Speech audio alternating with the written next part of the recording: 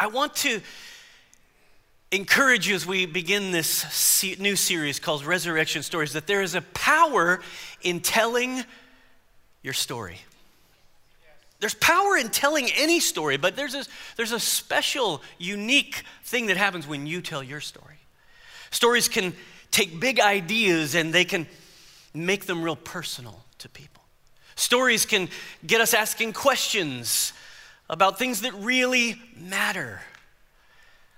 Stories can help us to examine ourselves. It helps us examine our experience, kind of think about what we believe. A few stories that shaped everything that we know as part of our culture was written by some amazing authors. You know, there are certain stories that really just we all know, but you're not always sure where they came from. They're part of the ethos of where we live and kind of how we think and how we operate. And so I want to just throughout the centuries, literature tells stories, movies tell stories, and so there's some really powerful ones. One of them is Homer's Odyssey. You might have studied that in high school. The Odyssey, it's the basic story template for the quest or the journey, the narrative that's shaped all of really Western society. It challenges our assumptions about war and about relationships, about virtue, and what defines home. It is this context. It has great male and female characters showing the worst of humans in many respects. If you think about all the stories you love and some of the movies you love, Lord of the Rings, Indiana Jones, Stand By Me, if you know that movie, it's a classic. And even the Mario movie comes from this context. And there's 1,000 others. The Odyssey is this story that influenced all these other stories. Another one is Frankenstein by Mary Shelley. Some of you are like, that was a book? I didn't know that. Yes. I remember being a little kid and watching one of the original black and white Frankensteins. I couldn't sleep for weeks. It was terrible. But this is so interesting. Mary Shelley, she wrote it when she was 19 years old as part of a contest among friends. And it made her the mother of all science fiction. That's what she became. The book differs from the movie, with Boris Karloff, but thematically, what it does is it explores life and death and the pride that drives us and the role that morality and ethics begins to play in science, which is a really common issue for everybody, for all of us in this very technologically advanced world. It's the birthplace. This Frankenstein is the birthplace of so many sci-fi stories and films. Did you ever watch RoboCop? I don't know what it is about RoboCop, man. People love RoboCop. It's like this one-off movie. And then they remade it and it wasn't very good. But anyway, Blade Runner, Edward Scissorhands. It's even there's a new movie out called Megan. Have you seen this? Yes. Yeah. Some of you are like, what? What are you talking about? It's a doll that kind of becomes human. It's really disturbing. The whole Jurassic Park series was a question about how far should we push science? What is the role of ethics and morality in life? In Jurassic Park, that's sort of the famous line, life finds a way. Here's another one, The Jungle by Upton Sinclair. It was written in 1906. Frankenstein was written in 1818. Did you know that? That's amazing. 1906, The Jungle was written. It's a novel that follows an immigrant family in Chicago, and it reveals the living conditions and specifically follows this main character at his job in a meat packing plant. And The Jungle made the public aware of how bad things were inside this meatpacking plant, how filthy, how disgusting and dangerous to both the workers and to the public. It led to the federal government passing the Meat Inspection Act of 1906 and the Pure Food and Drug Act of 1906. This story had a profound effect on just our whole culture here in America. Uncle Tom's Cabin, of course, most of you have heard of this book if you haven't read it, by Harriet Beecher Stowe. It is one of the first widely read political novels in the United States and the first work of fiction that openly addressed the cruelty of slavery and the human exploitation of what was happening in our country and the faults of inside the legal system. It radically influenced the perception of slavery in the U.S. and really worldwide. It wasn't just in the United States. And it impacted how people voted based on these related issues. And so I want you to see that these 4 stories influenced everything you are, everything you know, everything you have context for. You can find their origin here in these 4 stories. Stories are powerful. And what I want to tell you today is the road of the disciple is paved with story. The road of the disciple is paved with story. Understanding stories helps us understand and retell what we read in the scriptures. Jesus taught stories. They were called parables. He did it all the time. He very rarely stood up and talked like this.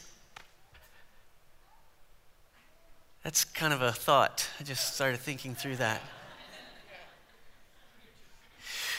Telling your story, telling a story, and then letting people glean the truths from it is what Jesus did all the time.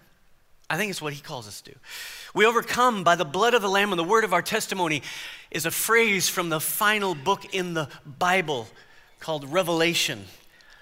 And there's something about our testimony. We did it last week where we stood up. We wrote our testimony on that little card, and people came up and shared their testimony, and it was powerful because they were willing to speak it. Something happens when you speak it.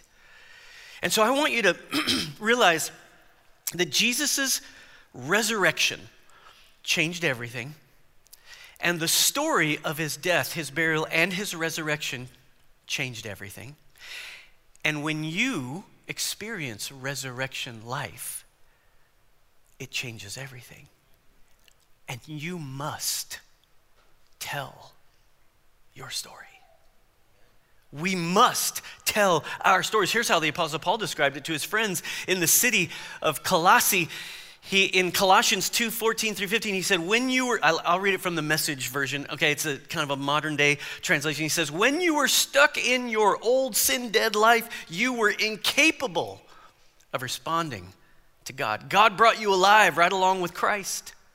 Think of it, all sins forgiven, the slate wiped clean, that old arrest warrant canceled and nailed to Christ's cross. That's a good line, isn't it? He stripped all the spiritual tyrants in the universe of their sham authority at the cross and marched them naked through the streets. Some of you are like, whoa, what was happening here? What are we talking about? Eugene Peterson is translating this original language into more of a story. You can read it in the NIV or the ESV, and you'll kind of see it hinted at. But when conquerors came home from their battles in foreign lands, they would bring the king that they conquered or the rulers they conquered, and they would have a parade through the streets dragging that king, naked, embarrassed, ashamed, through the streets. They wouldn't kill him. They'd embarrass him first. What the Apostle Paul is saying is, don't let your enemy, the enemy that's been conquered, Satan himself, don't let him have any authority. It's all fake authority. It's a sham authority. Christ has already conquered him. Christ has already finished the deal. The resurrection finished it. Now what you have to do is embrace resurrection life. And what that looks like is you parading through the streets, worshiping King Jesus, because the devil's just being dragged through the streets naked and embarrassed and ashamed. But somehow we don't get that. But do you see how powerful that story is? You're going to go home, you're going to talk about that over lunch. You see, resurrection life is a powerful story. When Jesus told his disciples he sent them out into the world, what did he give them? He gave them authority. Matthew 28, 18 through 20 says, then Jesus came and said, all authority in heaven and earth has been given to me. Therefore, when you see the word therefore, you got to look and see what's there for. Authority. He has authority. He's giving it to you. Therefore, you can go and make disciples of all nations, baptizing them in the name of the Father and the Son and the Holy Spirit, what we're doing today, and teaching them to obey everything I've commanded you. That's what takes a lot longer. Baptism is a one-time dunk. Obedience is a lifelong lesson. And he says, and surely I'm with you always, even to the very end of the age. Listen, we are resurrection people, and we tell resurrection stories. And so this series, we're gonna kind of release you, and we're gonna talk about resurrection stories, but the goal here is that we would learn how to tell our resurrection stories better. Once again, the Apostle Paul in his letters to the Romans, he says, in Romans 8:11, he says, the Spirit of God who raised Jesus from the dead lives where? Let's make it personal. In me. Say it, in me. In me. And just as God raised Christ Jesus from the dead, he will give life to your mortal bodies by that same Spirit living within you. The same Spirit that raised Jesus from the dead empowers you in every way, in every area of your life, in everything you do. You got to make room for him. No one understood this better than the Apostle Peter, who had to learn the hard way, right? He had to learn the hard way. In his moment of testing, he was overcome with fear, and he even denied he knew Jesus.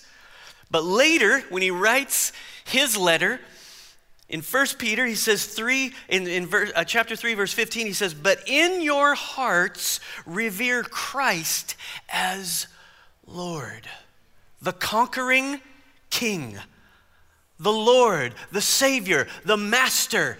He is over all. He has conquered death, hell, and the grave. Always, notice what he says, always be prepared to give an answer to everyone who asks you to give the reason for the hope that you have. And then he coaches you on it. Check it out. But do this with gentleness and respect, keeping a clear conscience, so that those who speak maliciously against your good behavior in Christ may be ashamed of their slander. Oh, that American Christians could obey this scripture.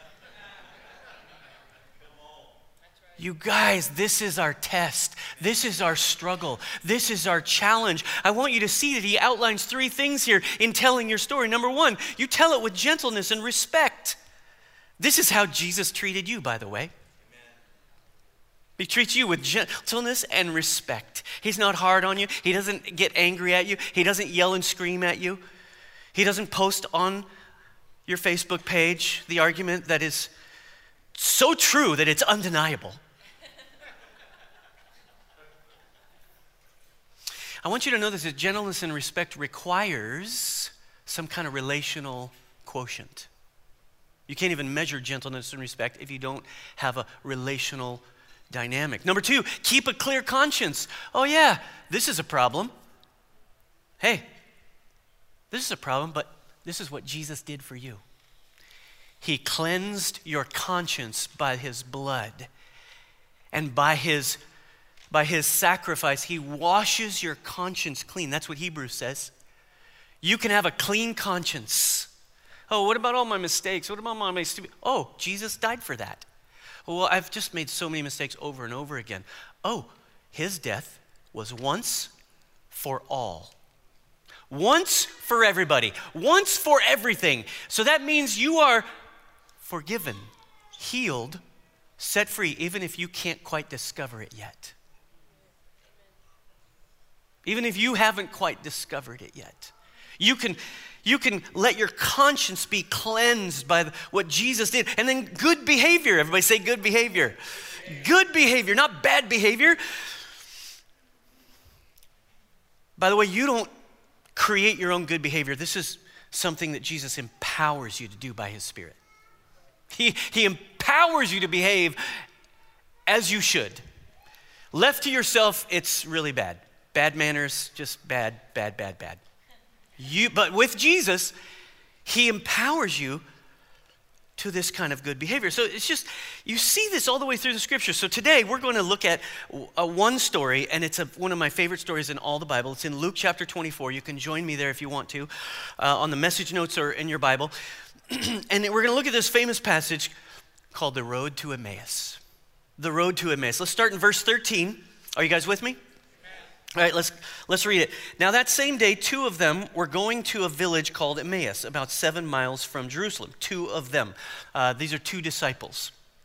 Two disciples are on this journey going 7 miles from Jerusalem to this little village called Emmaus. They were talking with each other about everything that had happened over the weekend. You guys do that? It's like this is water cooler talk. You know, this on Monday, everything that happened over the weekend, you're just like, wow, can you believe that? What happened? And what had happened over the weekend is Jesus had died.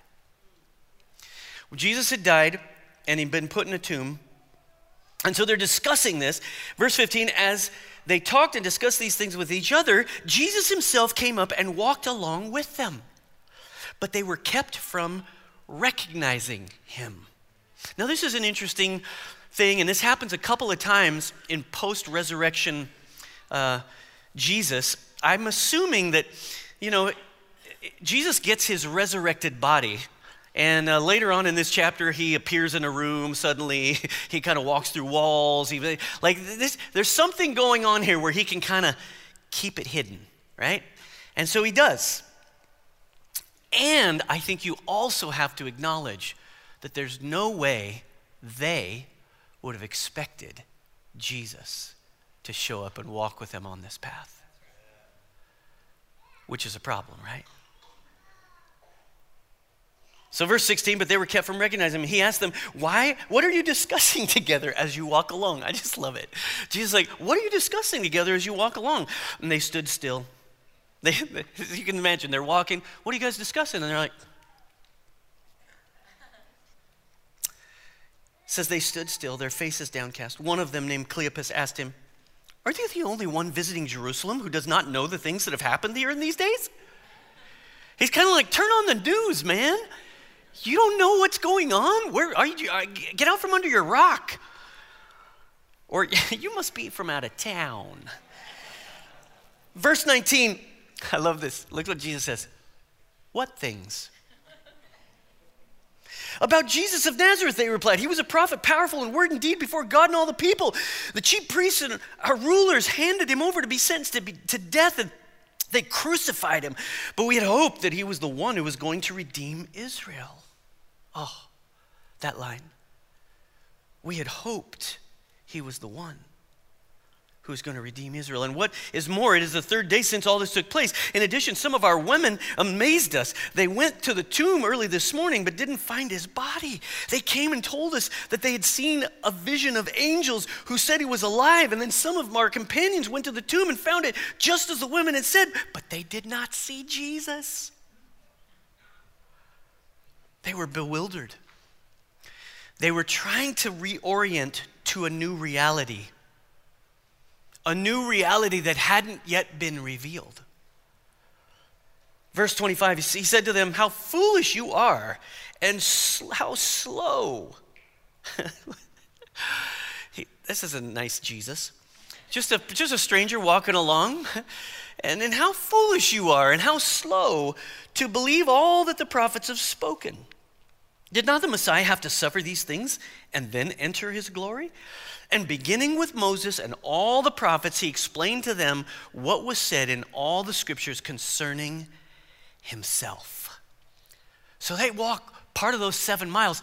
Jesus just begins to open up the scriptures to them. He begins to explain what had happened and what had led up to this moment. Now, watch this. As they approached the village to which they were going, Jesus continued on as if he were going further. But they urged him strongly, "Stay with us, for it is nearly evening. The day is almost over." So he went in to stay with them. Verse 30, when he was at the table with them, he took bread. He gave thanks, broke it, and began to give it to them. Then their eyes were opened, and they recognized him, and he disappeared from their sight. This is the weirdest thing. Jesus, what is Jesus doing? He's totally messing with them. Do you know Jesus messes with you? He does. He acted like he was going on. He was messing with them. He disappears right in front of them. And so verse 30 says, verse 32 says, they asked each other, "Were not our hearts burning within us while we talked about this on the road?" And as he opened up the scriptures to us, like this is code for, we kind of knew. Did you know? I kind of knew. I kind of sensed something was going on here, but I didn't really, I just think, we kind of saw it coming. Verse 33, they got up and returned at once to Jerusalem. They just walked 7 miles. Possibly if you read some biblical scholars, they think it might have been 17 miles. But they couldn't contain themselves. There they found the 11 and those with them assembled together and saying, "It is true, the Lord has risen and has appeared to Simon." Then the two told what had happened on the way and how Jesus was recognized by them when he broke the bread. The first thing I want you to get about this story is that God is not an impersonal, disconnected deity. He is not some vague God. He reveals his relationship to people through Jesus, through the flesh and blood of Jesus, his desire to be with us through Jesus. Jesus is the face and personality of God's great love. You got to get this. Jesus is the one. Colossians 1:15 says the Son is the image of the invisible God, the firstborn over all creation. For in him all things were created, things in heaven and on earth, visible, invisible, whether thrones or powers, rulers or authorities. Do you notice the theme that we've developed here? Rulers and authorities. Jesus has come to take over. All things have been created through him and for him. He is before all things, and in him all things hold together. And he is the head of the body, the church. He is the beginning, the firstborn from among the dead, so that in everything he might have the, say it, such a good word. Supreme. Not just a great pizza. He has the supremacy.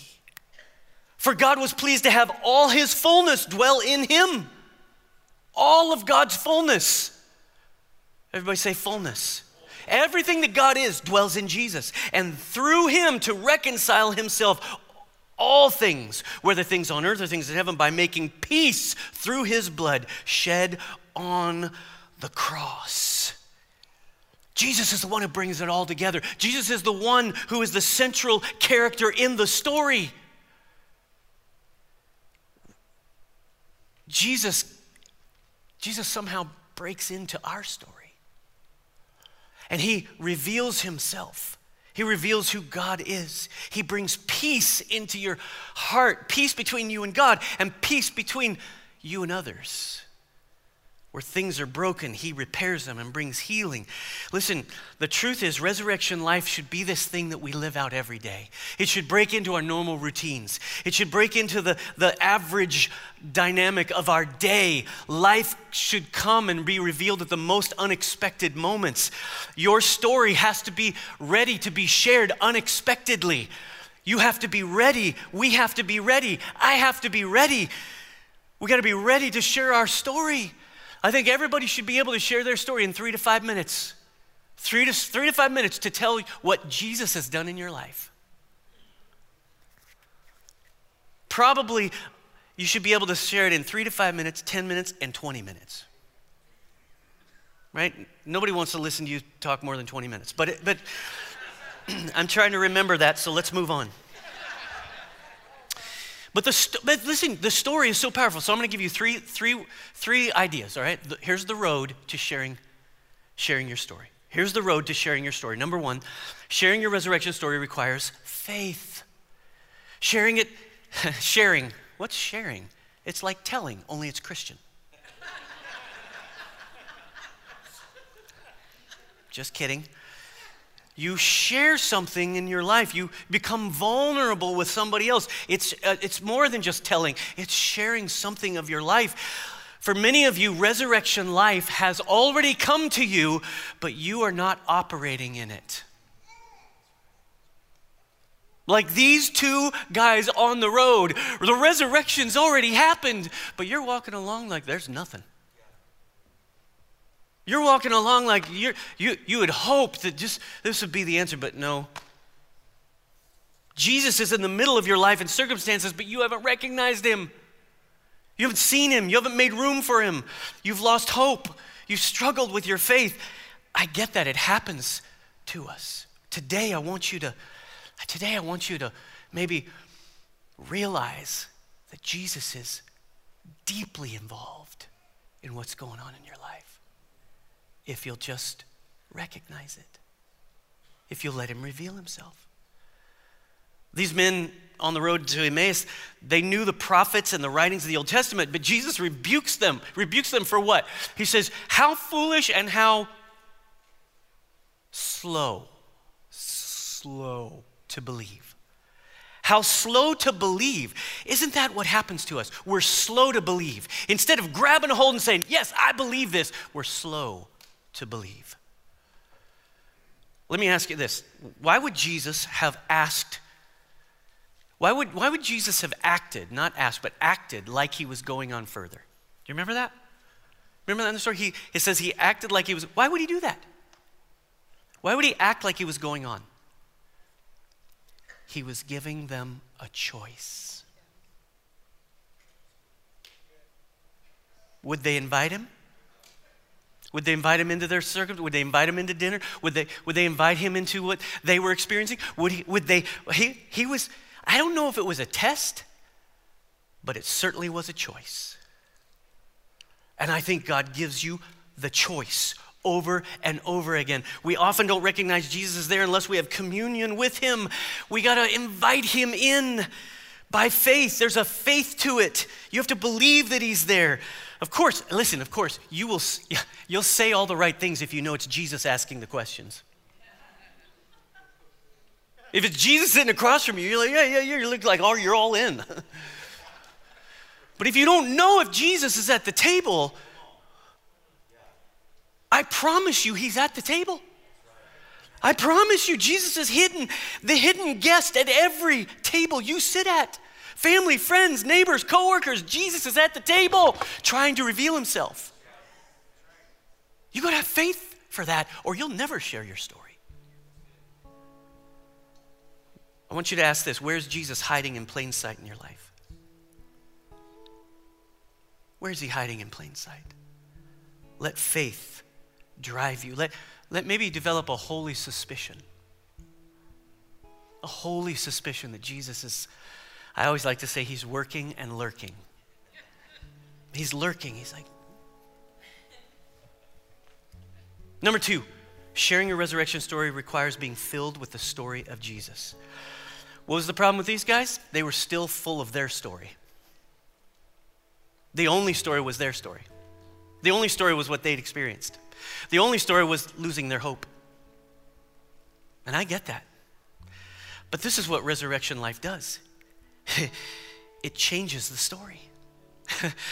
It totally transforms the story. Their story was limited because they weren't yet allowing Jesus to define them. Their filter, as they looked on the world, was cloudy. This week, my dryer broke. You guys ever pull the little filter out of the dryer and it's got all the lint? Okay, you gotta take all the lint. I think we have to do that every day in our lives. You're like a dryer. You gotta pull it, get rid of the lint. Now you can see. These guys weren't cleaning out their dryer lint.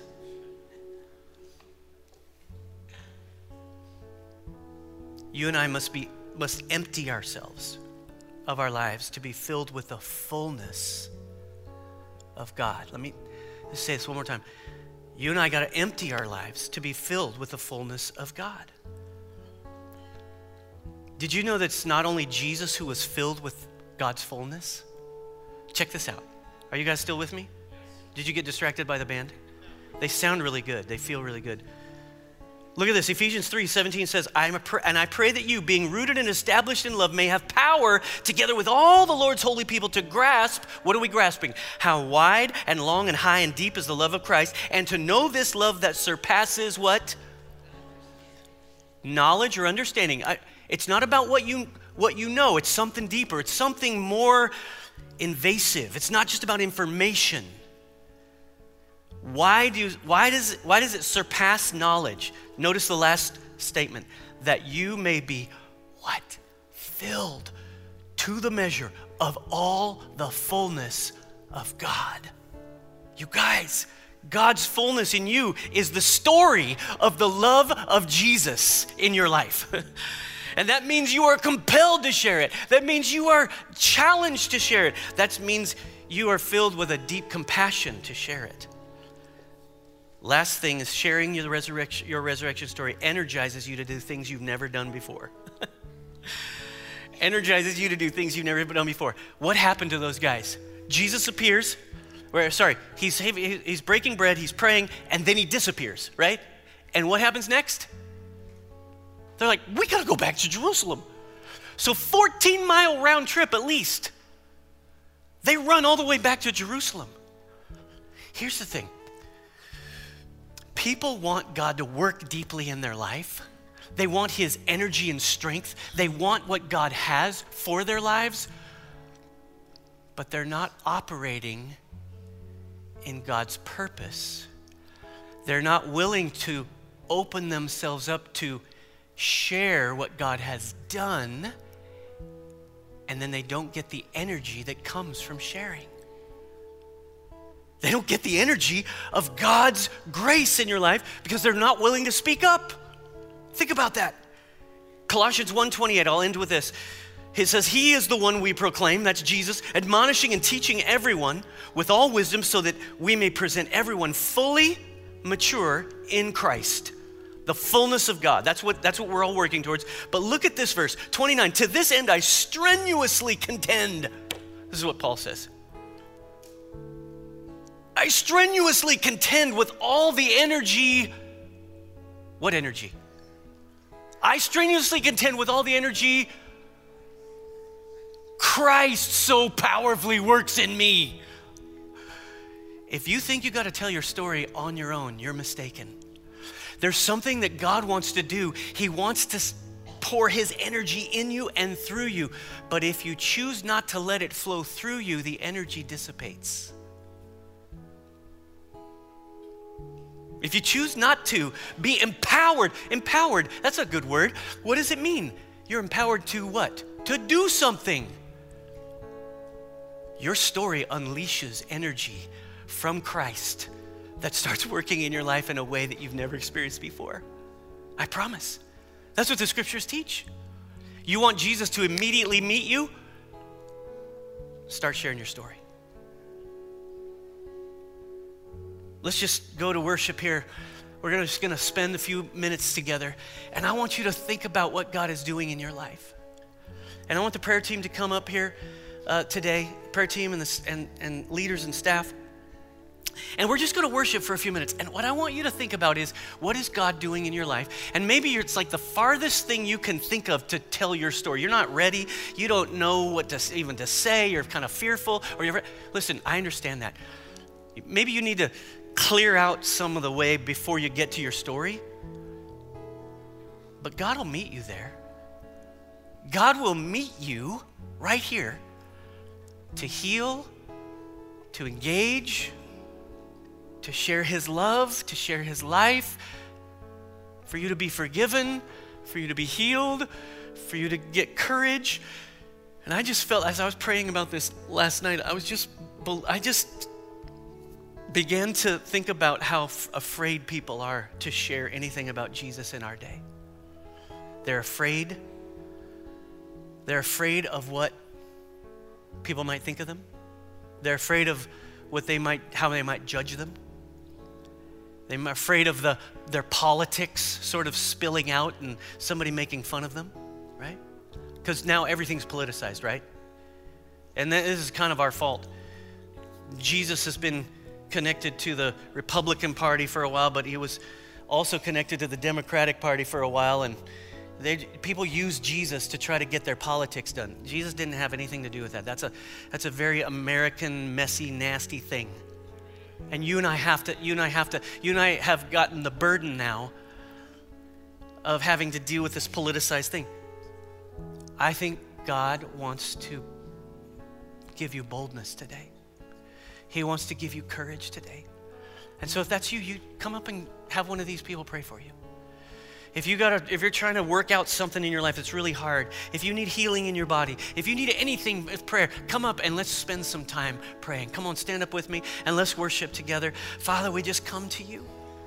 Lord, we're just here. We're just waiting for you. Whatever you want to do, have your way. Don't let us miss you. Help us not to miss you. We want to see what you're doing. We want to say what you're saying. We want to engage with you. Have your way. In Jesus' name. Come on, let's worship together.